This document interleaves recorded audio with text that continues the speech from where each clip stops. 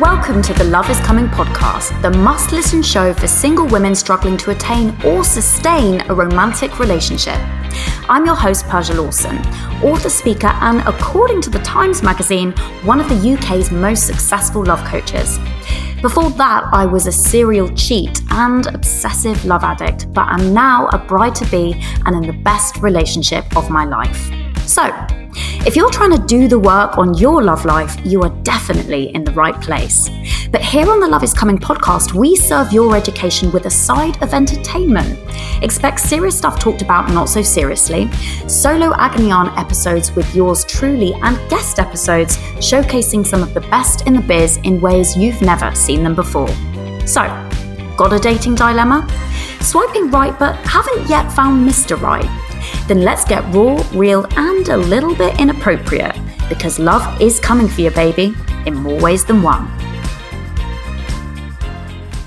Hello. Very happy to have you back. Do I have a treat for you today? So I'm speaking to my friend Ben Bidwell, aka The Naked Professor, who is a mindset and purpose coach with a focus around masculinity and how men show up, which of course, given that the majority of our listeners are single women who are looking to attract a healthy, soulful, lasting relationship, Ben is the perfect person to be hearing from today. So Ben, how are you, my lovely?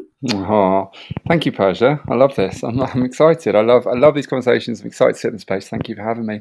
How am I? Do you want the truth? Yes, I do. Always. Okay. It's a big question, isn't it? How are you? I'm a bit kind of all over the place actually at the moment. I feel I could lean in any direction that I kind of choose. There's a lot of fear and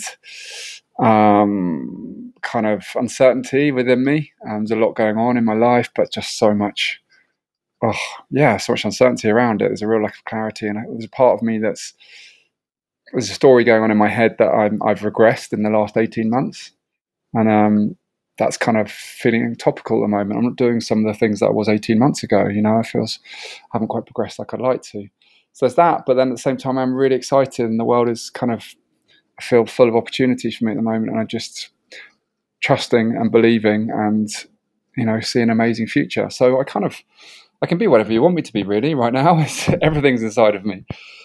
Bless you. Well, this is what I love about you. We've both done a lot of podcast interviews like this, and it's like, I think it's particularly a British thing, but maybe it's just that it's that universal thing of when someone asks you how you are, doesn't matter how you are, you just say, yes, great, fine, thank you. Totally. And I love that you straight away, especially given what we're going to be talking about today, you actually just answered with an honest response. And given the context that we're recording this in, we are 18 months or so into a global pandemic. So it's interesting that you said what you said there, that you haven't been feeling it, you've noticed a marked change in that time. So can you just go into that a little bit? I'm interested to sort of understand, because I to be honest, I think many people are going to be feeling the same. So I'd love to hear a little bit more about that. Yeah, thank you. And first, I'd love to just say, I always just want to see my truth. My intention in this podcast is to let myself be seen and to feel a deep sense of connection with you. And for me, that comes only by sharing my truth. If I say I'm fine, thanks, Persia, how are you? It's like, we're not going anywhere. It's like, yeah, okay, it's just basic. I want to have a meaningful, impactful conversation with you. So that for me entails sharing my truth. And yeah, over the last 18 months, when I think back to March 2020, I was sat on stage with Jonny Wilkinson, who's like an idol of mine in the sporting world, one of the best rugby players that's ever lived. And I was on stage in front of a live audience, and my career sort of felt like it was going from strength to strength. Excuse me. And yeah, and then I looked, and there was a book deal in the pipeline, and there was just everything just felt alive, and all sorts of new kind of exciting opportunities.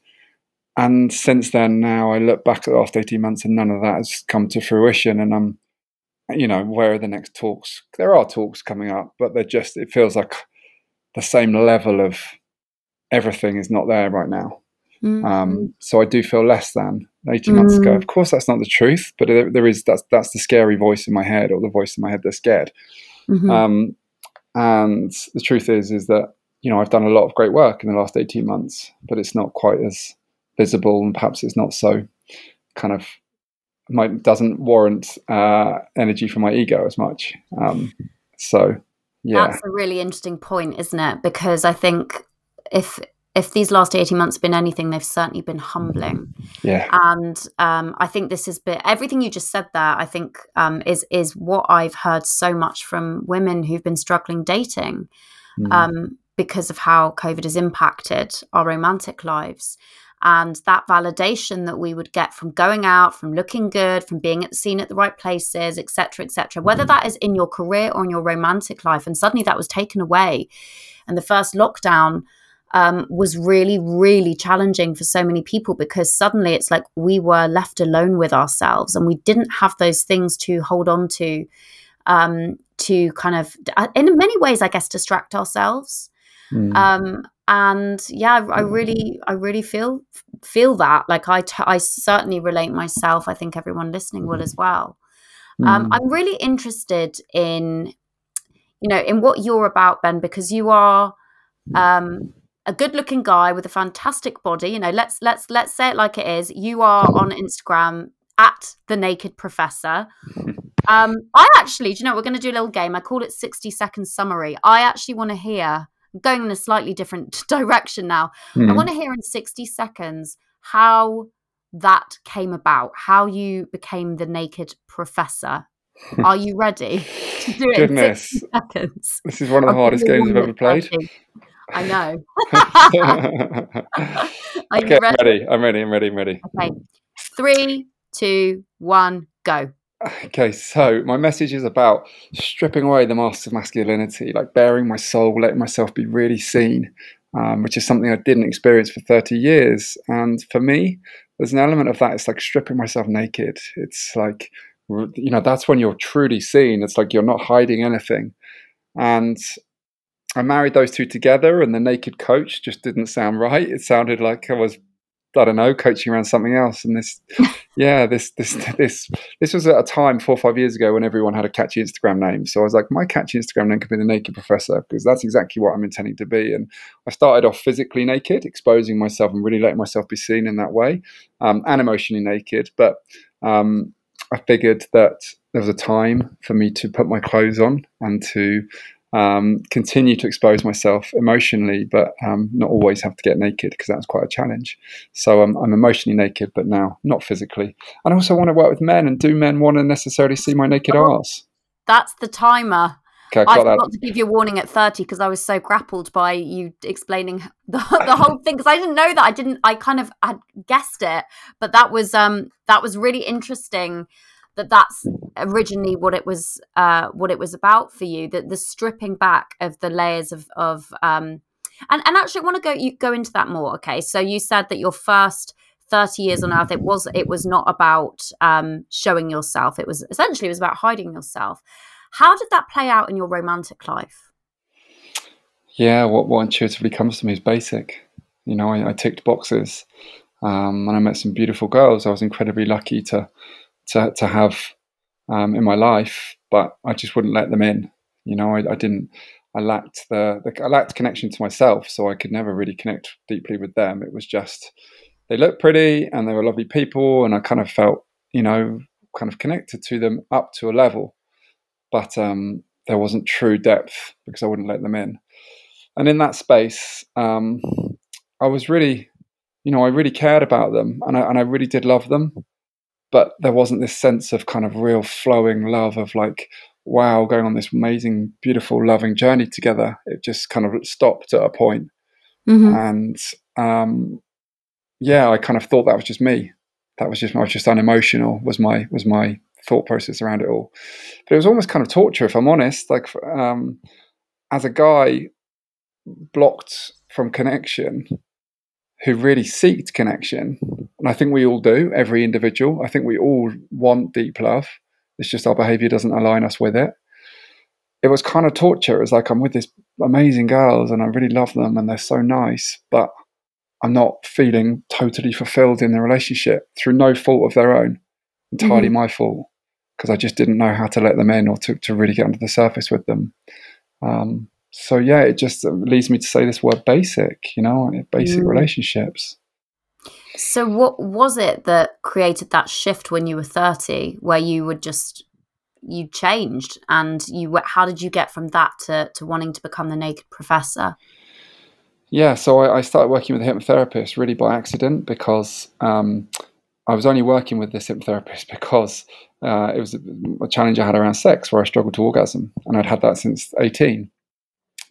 And for a long time, that was kind of a gift, according to the lads. Most of them had the opposite problems. So they were like, teach me how to do that.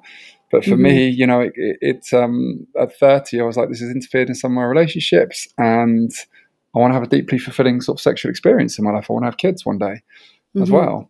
So then this hypnotherapist kind of came into my world as I think they do when you're ready, and or as people do when you're ready. And she was working with my flatmate, who was a professional rugby player, to help him over an injury. And I sort of stopped and thought to myself, hang on a minute, if I got an injury here, could she help me? And so I sat down and spoke with her and said, could you help me with this? And she was like, yeah, I can. And I was like, I had no idea she was going to connect me to my emotions and strip me down into a vulnerable state where I really got to know myself and really like understood who I actually was as a person. And if she said that to me, I would have been like, absolutely not for me. You're barking up the wrong tree. I just want to have different sexual experiences. But she didn't. She just, and I went in believing that she was just going to teach me to be a sex guru. That was genuinely my belief. So I was like, all this stuff you're teaching me about is a bit random, I don't really see the connection with sex, but I'm kind of slightly intrigued, and let's just go with it if it means that it's going to change my experiences. I just kind of put my trust in it for a couple of months, and so by that point, when I started to think, I'm not sure we're ever going to get to the sex bit, I'd kind of seen enough change in myself, and I told my mum I loved her for the first time in my life, and I'd had a few experiences where I'd opened myself up a bit, and there was part of me that's like, I think that's healthy. I think, maybe I can't see the direct correlation with this and sex yet, but I think it probably is a good thing. So let's just see where this goes. And continued working with her, and then, before I knew it, I was all about the emotions and going on this journey and becoming a coach myself. And wow, yeah, it's crazy. It sounds very much like her approach is similar to my approach. Sell them what they want, give them what they need. Yes. I have a program called Get Your Soulmate, and which sounds a bit tacky, to be honest. But I mean, I just had to get a website with a .com. That was a big part of it, in all honesty. But the point is, so many people, they want their soulmate, they want that relationship, and actually, in order to get that, you need to become your own soulmate. You need to fall in love with yourself. Not only all the the nice stuff of falling in love with yourself and connecting to your sense of self-worth. You need to take responsibility for where you have shown up badly in your life, or treated others badly. Like all the sort of essentially the shadow work that is no one really wants to talk about or own, but is absolutely imperative in order to show up in any area of your life in a different way. So how did you find that working with this hypnotherapist affected your relationship with women? Yeah, and just quickly to acknowledge what you just said there as well. If you put on your course, like, come and do shadow work, everyone will be like, no, you're right, thanks, I just want to meet my soulmate. Yeah. And it's like, we both know, of course, the important part is meeting your shadow, understanding, and to redirecting yourself. Unless we're truly being our best selves, are we really going to welcome in the best person into our life? Yeah. So I'm so on board with you, exactly. It's so interesting, isn't it? And then, so the hypnotherapist, I mean, it's just transformed my relationships now. Like, for me, I just can't be in something unless there's depth to it, unless there's real. And I think that's partly because having experienced a life without connection, to now go into a life that does have the possibility of connection, I won't settle for a life without connection anymore. Like, I need that. I've repressed it. I blocked it out for so long. It would be really just a really unfulfilling experience for me to go back into my old ways. So I've gone from no deep relationships to only seeking deep relationships, from never speaking my truth to only wanting to speak my truth, from not intimately allowing myself to be seen to only want to show up and let myself be seen in my authentic state. Like, all these complete flip reverses. I attract entirely different people into my life, and I've gone from kind of short hair, kind of clean and tidy, to having long hair and, like looking a bit more, I don't know, whatever word you want to call it, hippie or just whatever, alternative, I guess. Everything is different. And that's because I was living in a world where I was trying to fit in and conform to feel validated, to now actually just conforming with the truth of who I am as a person. And that transforms it. If we learn to be like like you're doing, like you're teaching people, if we learn to be our most truest, authentic selves, then we invite the most authentic people into our lives who match us truly. Don't just tick boxes. Yeah, water seeks its own level. Yes, perfect. Absolutely. Yeah. So what I want to say is that this is not common to hear a man talk like this. And I say that with absolute love and reverence for you, because we don't live in a world that, I think as women, we can focus very much on men are dickheads, they ghost you, they treat like shit, they lie, they cheat, all of this. We have that narrative because that's many of our experience. I have a different narrative because actually all of that stuff I just said, that was me. That was my story. So I didn't have I actually saw men in quite a different way. For the most part, I saw them as like, well, I'll treat you like shit, or that, I had treated so many men really badly. And I also had known a lot of wonderful men, and I'd seen, when I treated men badly, these men breaking down, or, I'd really seen a side of men that a lot of women, when I would try and talk to them about that, they didn't identify with it. But I am interested to hear, why do you think that men are not permitted to really show up in this way and, be open to looking for connection and talking about their emotions? Because we don't really see that often.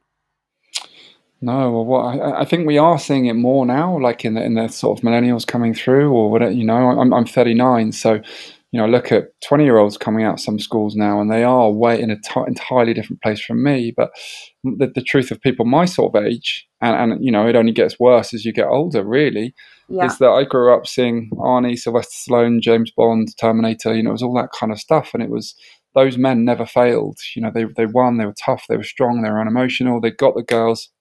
They chucked the girls away. They were never hurt. They were never emotionally involved. They never were connected. They didn't let people in. They wore this armor. They were tough and they were strong and they were brave. That was what I saw. There was no man showing up in the spaces that I looked that showed me that it was okay to be soft, to fail, to cry, to be connected to our emotions. All the stuff that are basic human experiences that we all go on. So as men, like subconsciously, from as young as I can remember, I was taught that I needed to man up, which meant never show emotion, block them all out, be tough, be strong, be brave. And I say this as a man whose mum was a nurse, who was so kind and loving and sensitive and caring, and I loved that in her, and I had that in me too. But society said no, don't share that part of you. Don't share that, because that is not a way to thrive as a man. That you'll be taken advantage of. That is weak. And as we know now, the biggest shame trigger for men is weakness in whatever capacity. So yeah, it's I and listen, and then for 30 years, I was that man. I played that role. It was never my truth, but I played it for so long that it's all I knew, and I really thought it was me. So I was called dead inside. I was called emotionally retarded. I remember everything, like all these things that were never actually my truth, but they were who I learned to be, and I almost took them as a badge of honor.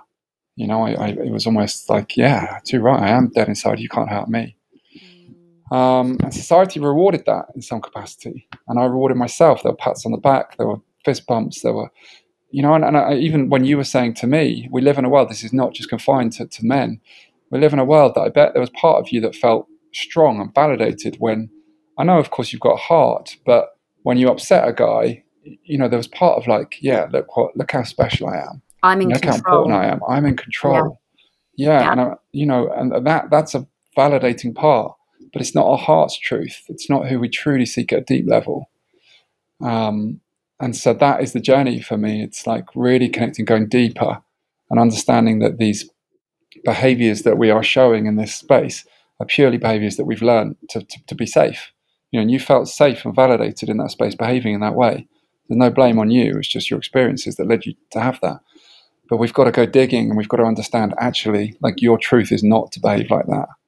So we've got to learn what our truth is, what our deeper values are underneath that. And I've forgotten what the question is now, but it's flowed to this point, and that's what felt right to share.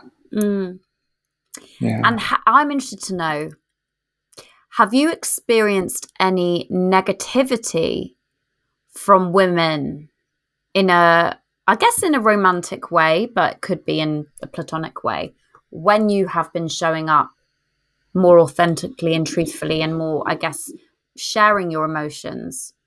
Have you had any backlash? Yeah, totally. Women Tell us aren't more used about to it. that. Yeah, it's not the norm. Like, women aren't used to it, and although they like the idea of it, when they're put in a position where a guy sits in that space and he shares that he's had a bit of a shit day and he's feeling a bit low, like, well, where's my warrior? Where's the man who's meant to be looking after me? If you're feeling sad, well, I can feel exposed and uncertain. Are you really the man to look after me? And some women just aren't ready to go there. They think they are. But actually, I've encountered very few who can really sit in that space with me. And now my understanding is that I can have a bad day like everybody, and that's authentically my truth. It doesn't make me any weaker as a person. It just makes me live in the human experience. And I'm not drowning in that experience. I'm just experiencing it in that moment, and I'm sharing it to release it, not to be owned by it. Yeah. And that's the difference. But not everyone understands that. So yeah, this is going to sound harsh, but as a society, we still hear a message from women that a lot of them love a bad boy, and there's still part of me now that sits there thinking, I need to be a bad boy to attract this girl into my life. And I just don't want to go there because that person's clearly not the one for me, even though my ego wants to get validated by them and have a bit of fun with them. Oh, okay, right. We need to talk about this more, because this is very much something I can relate to. I share in my new book, Love is Coming, about this. I share that, I was always jumping from being with the bad boy, and then I'd inevitably get burned by him. So I'd go to the nicest good guy, the closest good guy, who was, the guy that I'd maybe just seen as a friend, and I'd friend zoned him. But I'm like, oh, well, he's there to pick up the pieces, so I'll kind of lead him on and get that attention and validation from him. This is, I'm not proud of this, but this was absolutely what happened. And then soon enough, I'd get bored of him, and I knew that I could mess him around, and I would jump, that a new bad boy would turn up, or the old bad boy would turn up, and I'd jump back with them. And it just became this whole stupid game. And really what the issue was is that I was terrified of being present with myself. And so I couldn't actually handle a guy being nice to me, really, not for very long anyway. And I completely agree. Do you know that one of the main things that I hear from women who I work with is they'll do all this work. They eventually will then attract the guy that they've, very clearly put on paper who they want, and he treats them like a queen. This is exactly what happened to me, by the way, when I met Joe. And then there will be so much resistance, and they will say things like, oh, maybe I don't fancy him. Maybe he's just a friend, blah, blah, blah. And that's what becomes the resistance. And I'm like, no, you've got exactly what you asked for, which is a guy to treat you well and respect you and love you. And you are telling yourself now that he's either boring, or that he's, you're making up some bullshit reason to run away, because this is intimacy, and this is healthy, and this is what real love feels like. It's not what it's painted as in movies and, in the media, which is just drama and ups and downs and like constant butterflies. That is not a sustainable way to run a relationship. So, Yes. So would you say that when you were younger, you did identify as being the bad boy? I try hard to be. I mean, I wasn't at my heart. I wasn't, but I saw that was the way to thrive. That was the way to get the girls, really. And I think what's really important is to make the distinguishment here. For me now, we're not asking guys just to start playing the nice guy, the good guy, who just bends over and loses his purpose and loses the strength of him, the leader and inside of him, because there's that too. but we're asking the men to find who they are in their entirety. Yeah. And there is a warrior, a leader inside of us all, men and women, and there is also a lover inside of us who can soften. And there's a time and a place to play both. But being soft and loving doesn't make you soft and loving all, purely. Just like being tough doesn't make you tough all the time. It's like we can be. I mean, that sounds like a funny word, and it might trigger some guys, but we can be fluid. There's a time to be strong and lead in that moment, and then there's a time to soften and to surrender into the present moment, and to not have control, to not know where that moment is going, but just to be there. But we as men love to kind of have this clarity, and if we are the bad boy, then we will always be the bad boy, even though our heart is saying, "Hey, don't do that. That's not a nice thing to do." It's like, well, that's who I am, the bad boy. I'm going to play that role. It's like, actually, no. Like, I having done a lot of this work. And the journey continues, of course, but it's not as though I'm a bad boy at all. But because of the nature of knowing myself, I would still keep the girl on her toes, because I am committed to myself and I'm purposeful in my actions, and I will expect them to show up just like I'm showing up, and they will feel that my purpose, they will feel my courage, and they'll know that that's the journey that we're on together, and that. Not to say they're not good enough, but it's like we've got to show up together here. So when you say keeping them on their toes, what might that look and feel like? It will look and feel like sharing my truth with them, and knowing my value. And so, when I don't feel seen and heard, it's, hey, look, I right now I don't feel like we're as connected as deeply as we have been, and I don't feel like you're truly being present with me, and I want to talk to you about that. Whereas in the past, it would be like shame. It would be like, screw you. If you're not going to be there and kind of, champion me as your king, then I'm just going to like not bother giving you my attention. I'm just going to turn a blind eye, turn a cold shoulder, and play the bad boy until I get your attention again. And we just create this resistance. We're creating these walls between us because they don't realize that they've sort of perhaps been a bit neglectful, and then they think you're just being a dick or going out partying all the time because that's what you like to do, when you're just seeking love. So it's conscious communication. It's sharing your truth. It's being vulnerable enough to admit that sometimes that you seek a little bit more love. It's being vulnerable enough to also seek to let them know that you seek a bit more space. Yes. Sharing your truth at all times. That's what it is. But we're scared to do that. And why do you think we're scared to do that? Because ultimately we're scared of being rejected. We're scared of being a failure. We're scared of looking weak. We're scared of them thinking that we're a pussy. Yeah. When actually, if we can own this and we can sit in that space and not be owned by it, and shy away and become our behavior being determined by these insecurities, but actually sitting in the space and owning them and saying, this is what I'm feeling. Now that's a leader. That's someone who's not being owned by the challenging emotions. That's someone who's stepping up and is not afraid to express their truth. And it's really magnetic, actually. Yeah. I've got a chapter in Love is Coming that talks about exactly this. And essentially it's like what people never want to hear from me. When I get asked, okay, so how do you get a man to fall in love with you? How do you get blah, blah, blah? I'm like, well, you can't get a man to fall in love with you. What you can do is you can be in your truth, and you can just show up and tell the bloody truth. Like literally from the first point of contact. My friend Fleur says, don't play hard to get, be hard to get. Like, have a rich, exciting, vibrant life for yourself. Do the work so that you value yourself, you respect yourself, learn what your boundaries are, learn how to communicate them again from the first date.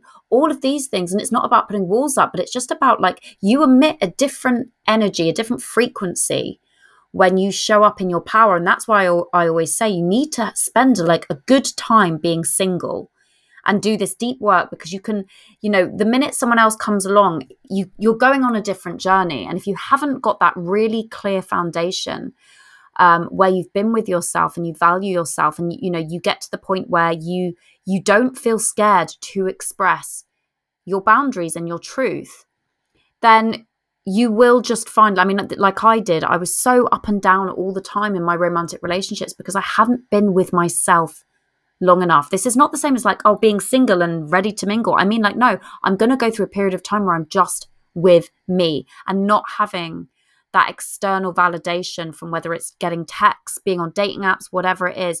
Where do you stand on that? Yeah, what I would say, I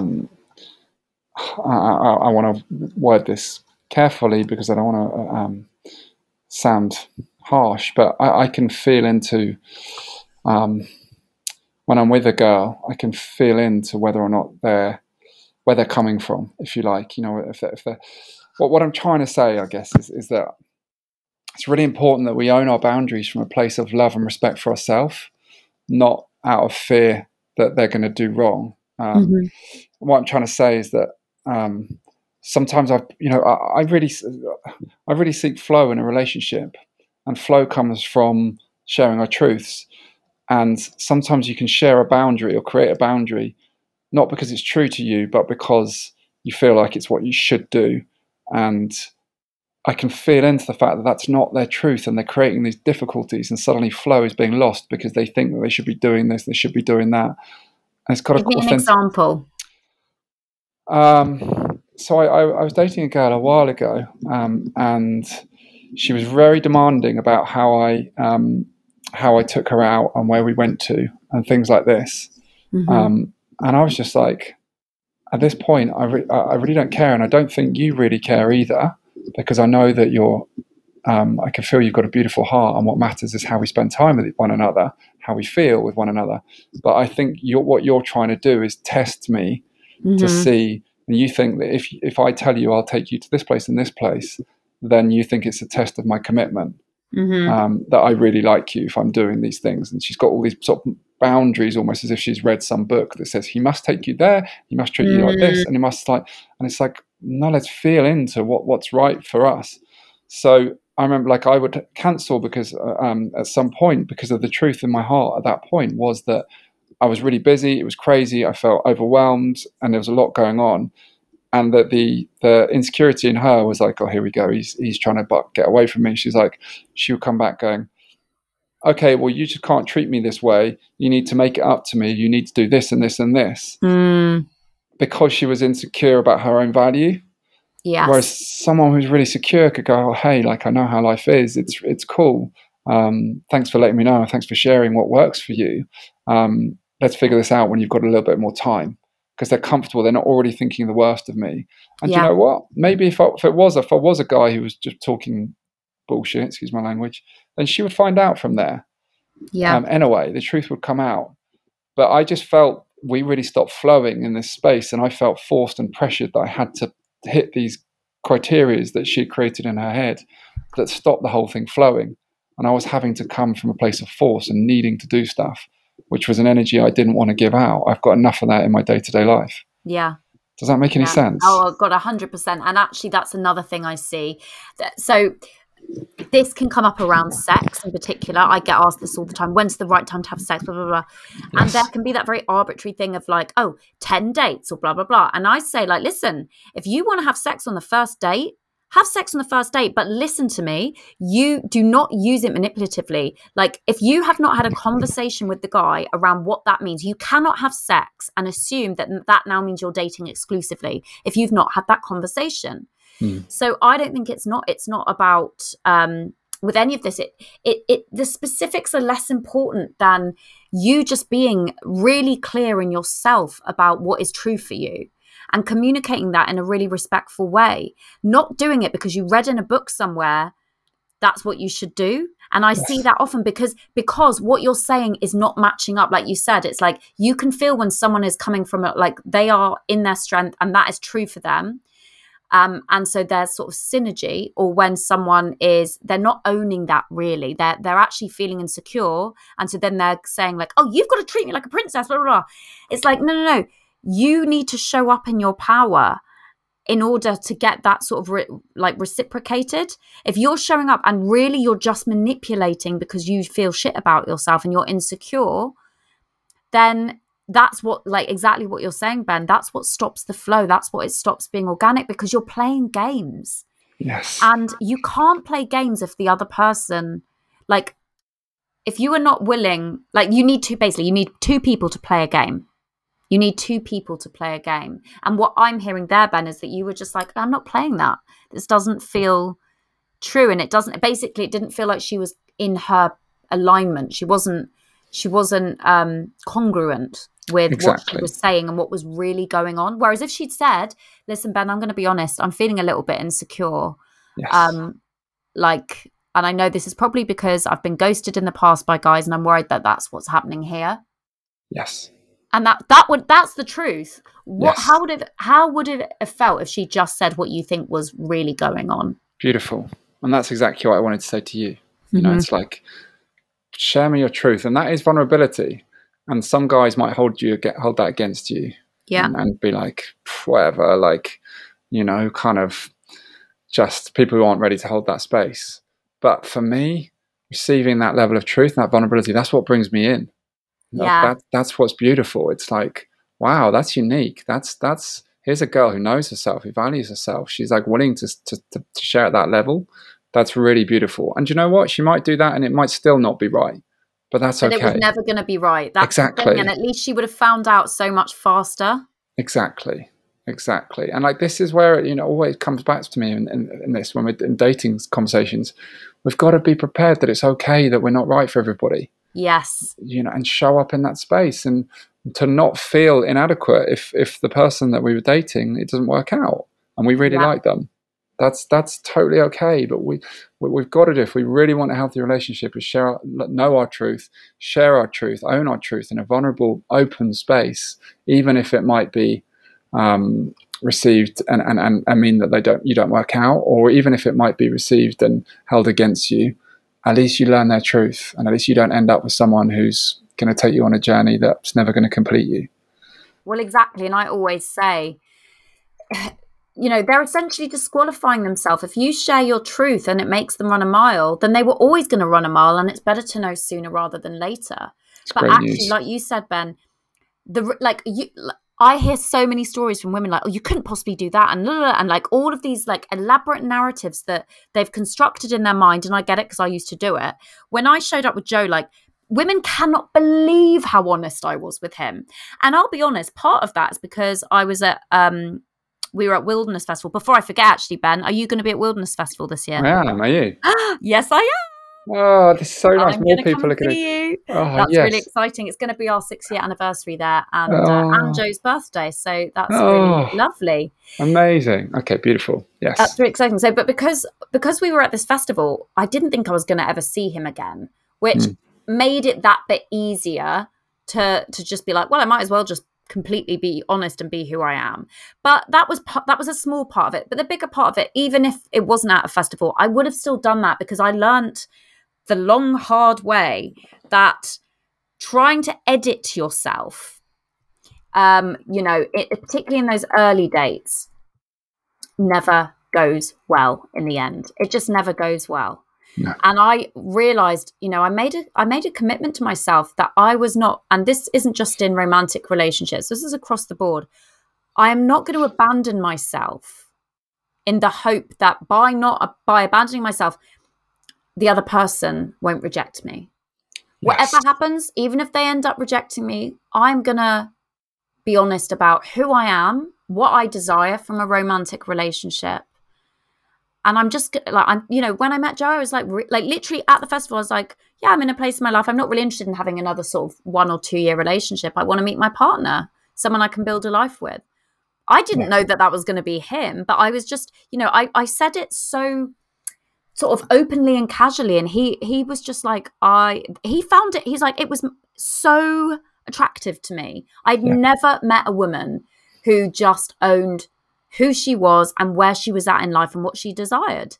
That he's like, that's actually made me want you more. It didn't make you feel desperate or needy, because a little bit like you said, Ben, it's like we can feel people's truth, and we can feel when they are not telling the truth. Yes. Words are bullshit, really, at the end of the day.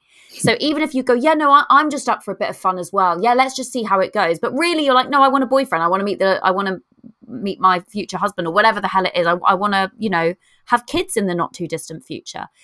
That will become really obvious. And actually, it's really unattractive when you can feel that someone is saying one thing but meaning something else. Yes.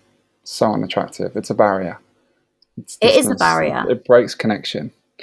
I'm so with you. And I think that the key to all of this is actually learning what your truth is in the first place, because we can't speak our truth if we don't know what our truth is. And that for me is where tapping into my heart, like that's in my language, that's what I call it, because for a long time I was dictated by the thoughts in my head, and that's fear-based. And it was like, no, it has to be this and that and da-da-da. And that's ultimately coming from a place where I don't think I'm good enough, because that's what the voice in my head says.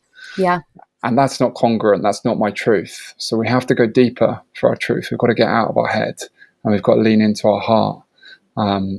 I don't know if you have a different language for it, but that's what I would call it. And that lives deeper inside of us. And so it's not about, because sharing our truth is not like, hey, you're not treating me properly, and I don't think you need to step up and be a better man, and otherwise I'm just going to let you go. That's not sharing your truth. No. That's basic, actually. That's basic boundaries. Yes. That's what a lot of women think, and I did for a long time. Yes. The way to get his respect is to be like a prima donna and throw your toys out the pram. And I can still be guilty of that, Ben. But actually, it's like, no, it's owning and taking responsibility for how you are feeling, not just projecting your shit onto the other person.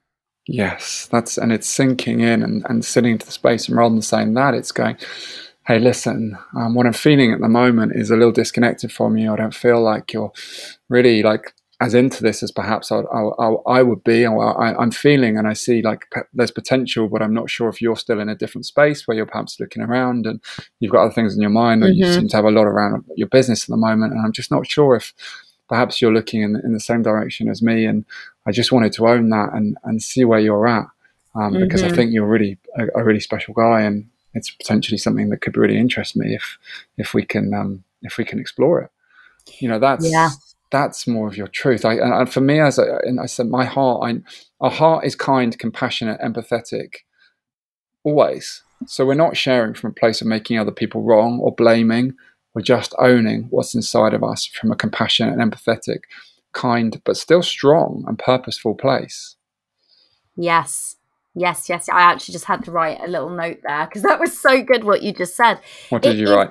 But basically, it's, what to say when he's pulling away or she's pulling away. And guess what? You just say what you would say to your friend, like essentially in a calm, chilled, respectful manner. Is the nutshell of that is, listen, I really like you, and I'm sensing, and I could be wrong, but I'm sensing that perhaps you're pulling away and it doesn't feel good. And maybe we're not on the same page, but I just want to be, let's just be honest and upfront about it, because this is a golden line from my friend Fleur. I want you to have what you want, and I want to have what I want. And maybe that's compatible, and maybe that isn't. But either way, there's no, it doesn't have to be this dramatic, horrible, stupid game playing bullshit. It can just be like two grown-ups having a chat, and maybe you're on, maybe you're on the same page and maybe you're not, and that's okay either way. But it's we cause ourselves so much torture in the early days of dating, because simply because we won't be honest, firstly with ourselves and then with the other person. Yeah.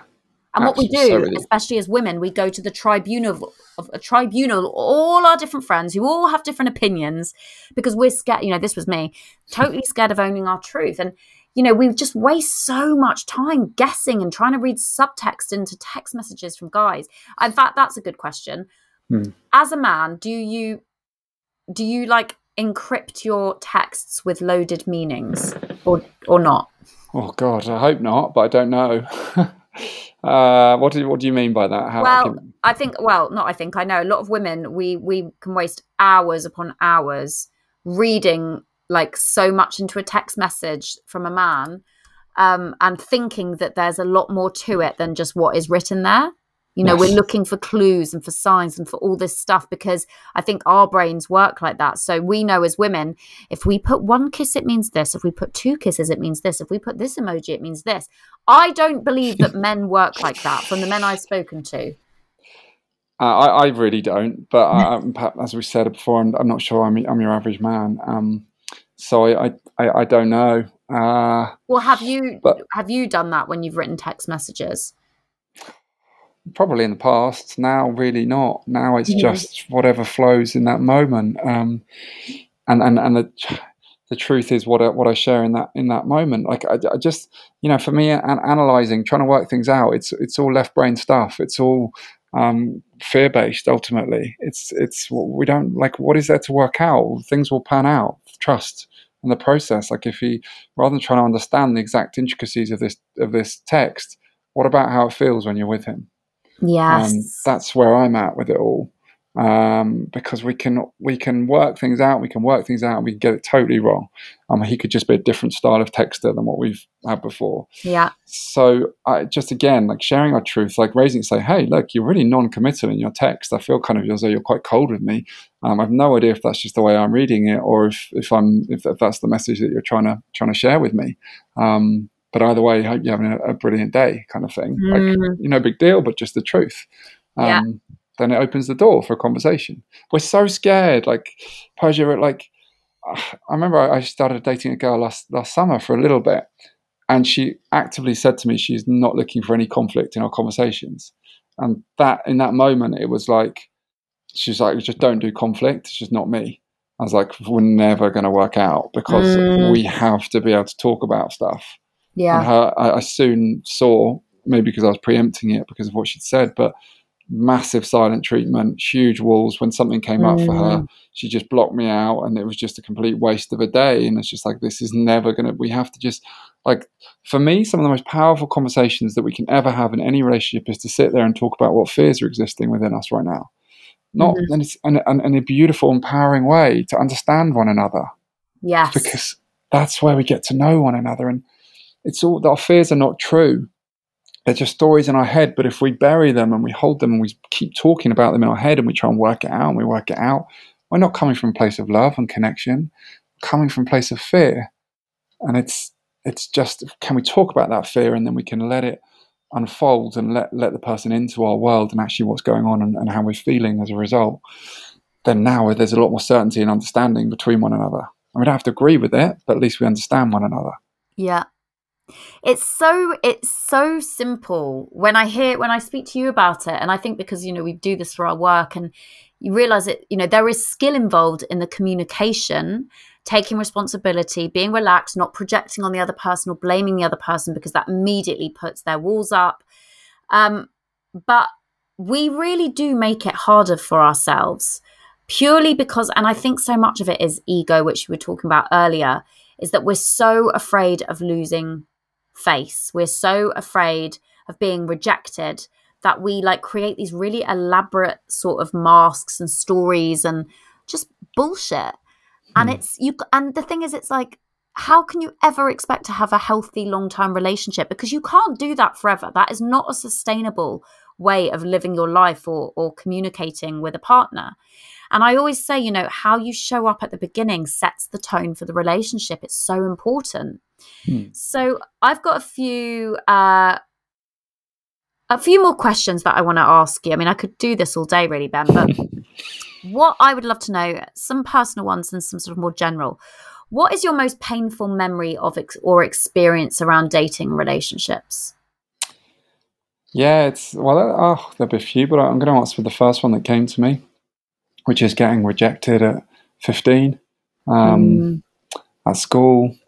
And she was the prettiest girl in the year, and I was like, just this amazing. I just thought, this is just, she was my dream at that point, and I had not a clue how to act around her, and it would have been my first proper sexual experience, and I was just thought I was being, I thought I was being kind by sort of not being too pushy around sex, and I had no idea, Persia, and Mhm. it wasn't working for her, and she absolutely had enough and walked away, and I cannot blame her in the slightest. Mhm. But that at that point I made up a story in my head that was going to impact the way I showed up for years thereafter, which was, I'm not going to get rejected like that again. That is, I feel so weak. I feel so pathetic. I'm full of pain right now. So, I'm going to have to really know that a girl is seriously into me.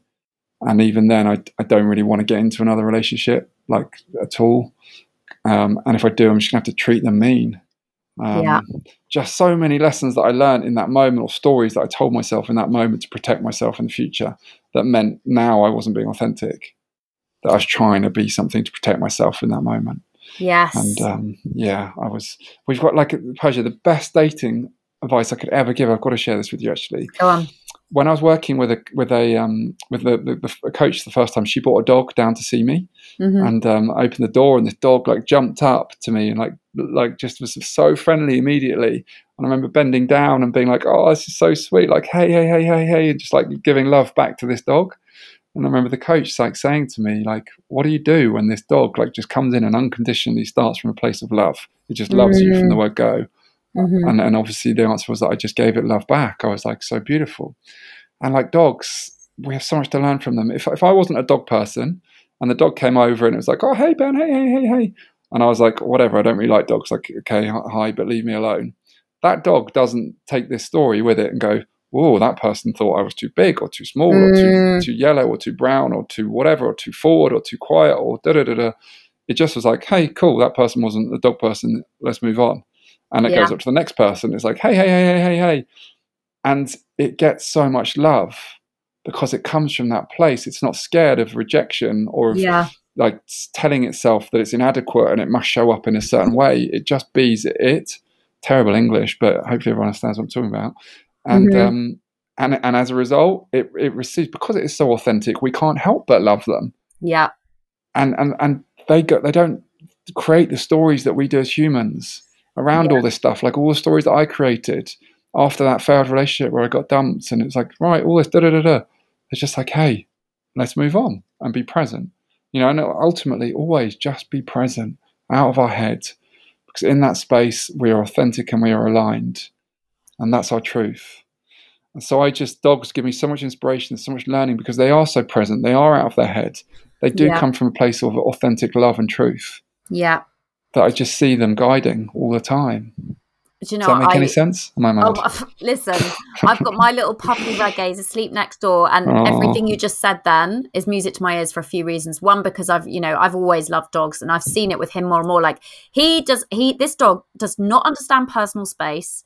He, like, literally steals your slippers, steals socks. He can be a pain in the ass, but you just cannot help but fall in love with him because he literally is unapologetically himself, and like, he just, like you said, he doesn't give a shit if someone's not interested in him and pulls back. He's like, fine, fuck you, I'm on to the next. Not even fuck you, just sort of like on to the next. He doesn't take it personally. And you know what's so interesting is, and I, like, when I first read back the first draft of Love Is Coming, I saw through it, like, as I described Joe, and I genuinely hadn't done this consciously, but loads of times I'd used like a simile or metaphor comparing Joe to a dog in like a lovely way, because that's what I remember most, like, especially from him at Wilderness, and he was not trying to be cool or to pretend he didn't like me or be breezy. No, he was just like literally like a dog. He was like a Labrador. He's just like so happy to see me.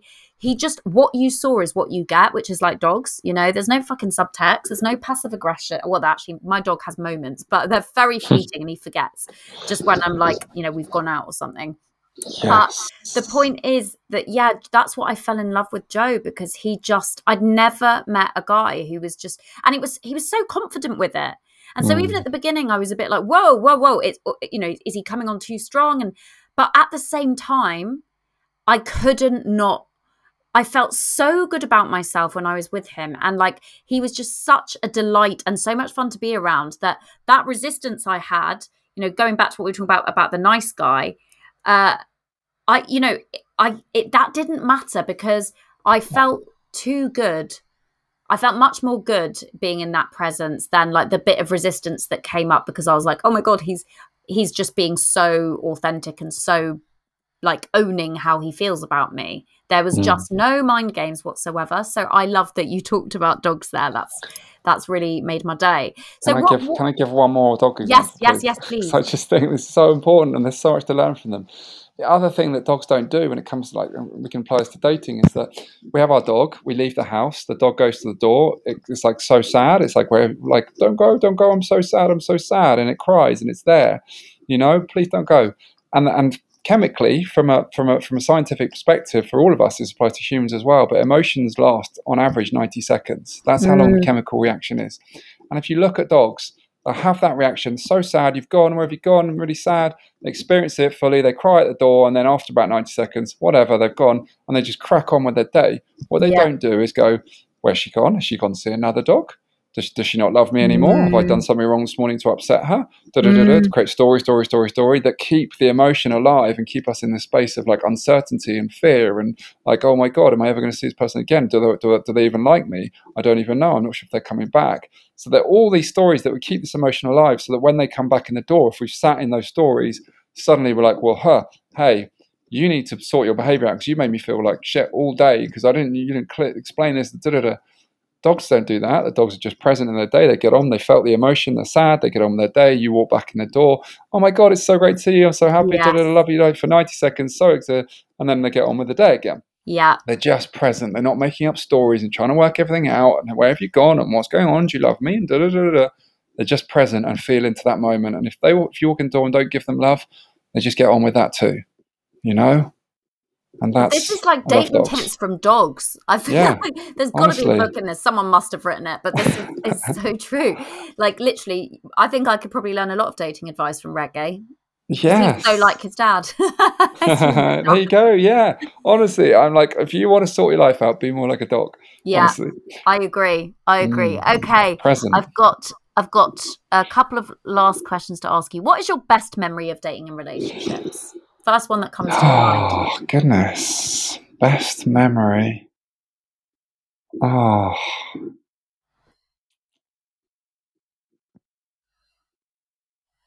I don't know, Persia. I don't know.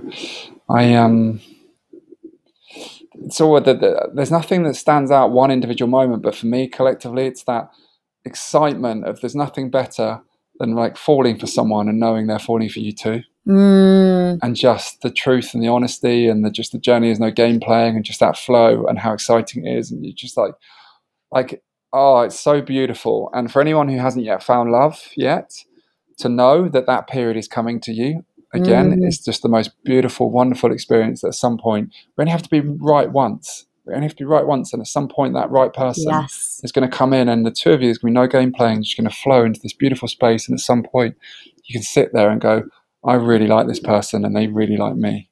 That's just the best feeling. It really is. Nearly 6 years ago, that was for me, and it just continues to be an adventure. I love that. Yeah. Oh, beautiful. Okay, so what is one thing you don't want people to know about you? I guess naturally, that I'm scared. I'm scared of my limitations. I'm scared that I'm not good enough. I'm scared that I don't know enough. I'm scared that I'm too connected to my emotions. I'm scared that I'm not connected enough to my emotions.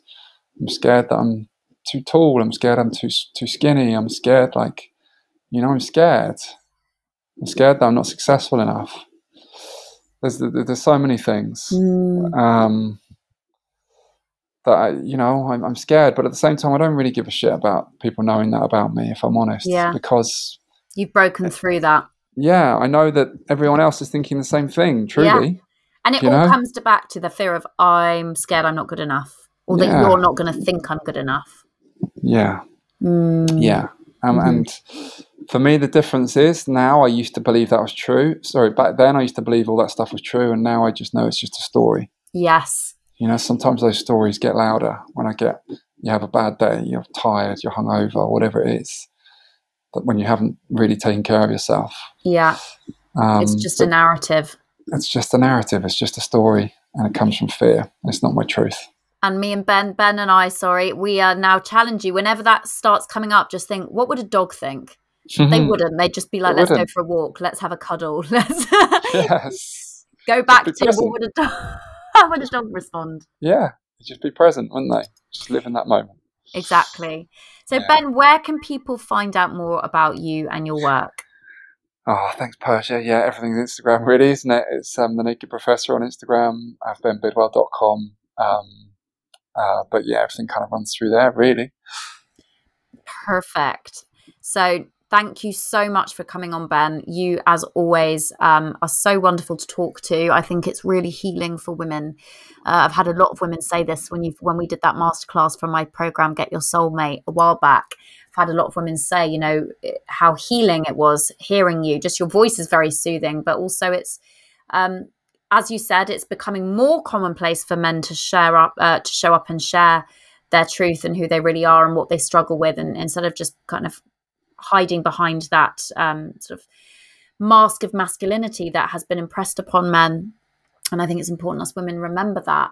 But, you know, when it comes to romance and dating, we can only fall in love and connect with one another to the degree that we are willing to do that with ourselves first, and to be open and to put ourselves out there. And I think you're such a wonderful, wonderful example of that. And I'm so grateful for your work. I'm so grateful for who you are, and that I get to call you a friend. I'm very, very grateful for that. Oh, thank you, Persia. Thank you. And back at you. Thank you for holding this space for me, and thank you for allowing me to share this message. You know, it's my mission, I hope, to help, well, men and women, but particularly men in this conversation, to, you know, to be able to give more in relationships, to be able to hold space more for their partners, to be able to welcome in more depths of love, to welcome more connection. So yeah, it's beautiful to see the work that you do and helping women get to that space. I hope I can show up for men and help them on their journey, and I'm just grateful for these conversations and for people listening. So thank you so much. Thank you for having me. Thank you, my darling. So I've got one final question. You've kind of already answered this, but I just want to see if there's anything else besides the dog brilliant stuff that you would want to say. So final question, the number one piece of advice for the single women out there listening to this who have not yet met their person and are worried that they won't. Screw that worry. There is no worry. Everything, like trust in the process. Like, that worry is not helping you in any capacity. That worry, I know it's natural to worry, like it really is, but let's not embody it. Let's not play with it. Let's not talk to that rhetoric and engage with it and empower it and make it more than what it needs to be, which is just a story in your head. Like, let's return to the present and sink into the possibility of the beautiful journey that you're going into, which is an amazing time with a beautiful man who's going to come into your life at the right time. Trust in that process and know that there's beautiful things ahead, and embody that. That's what will serve you. Thank you, my darling. I love that. It really is, you know, advice I live by. Keep it in the day, because whatever's going on for you, if you just, instead of focusing on like, oh my God, it's never going to happen for me, and this sort of elusive future that none of us know what's going to happen, just coming back to the day, coming back to the moment, and just saying, right now I'm okay. Like, I might not have that relationship today, and I can not have that relationship just for today, and I can focus on all the other great things in my life and just trust that that will come as and when the time is right, and just release the obsession and release the need to control or to stress and panic about it, because it doesn't, like you said, Ben, it just doesn't serve us. One day at a time. Yes, that's it. Well, listen, love, it's been wonderful talking to you. Thank you for being such a generous and gorgeous guest on the Love Is Coming podcast today. I look forward to speaking to you very soon. Oh, thank you so much. Well, I'll see you next week, Persia. I'll see you next week. Yeah, epic. Thanks for having me. Pleasure, my love. Bye. And that's a wrap. Thank you so much for listening. I really do hope these episodes help you find dates that become mates and flings that become things with men who are ready, willing, and able to actually commit. Please be sure to like, share, subscribe, and leave me a review if you're getting value from these episodes. This helps the podcast rank higher so it can reach other people who want or need the support. To have your question answered, send it over to podcast@persialawson.com and we'll get to it ASAP. See you next week, gorgeous. I release a new episode every Tuesday. But until then, remember, love is coming for you. So surrender to the festival that is life on planet Earth and trust that what misses you was not meant for you, and what's meant for you will not miss you, including your soulmate.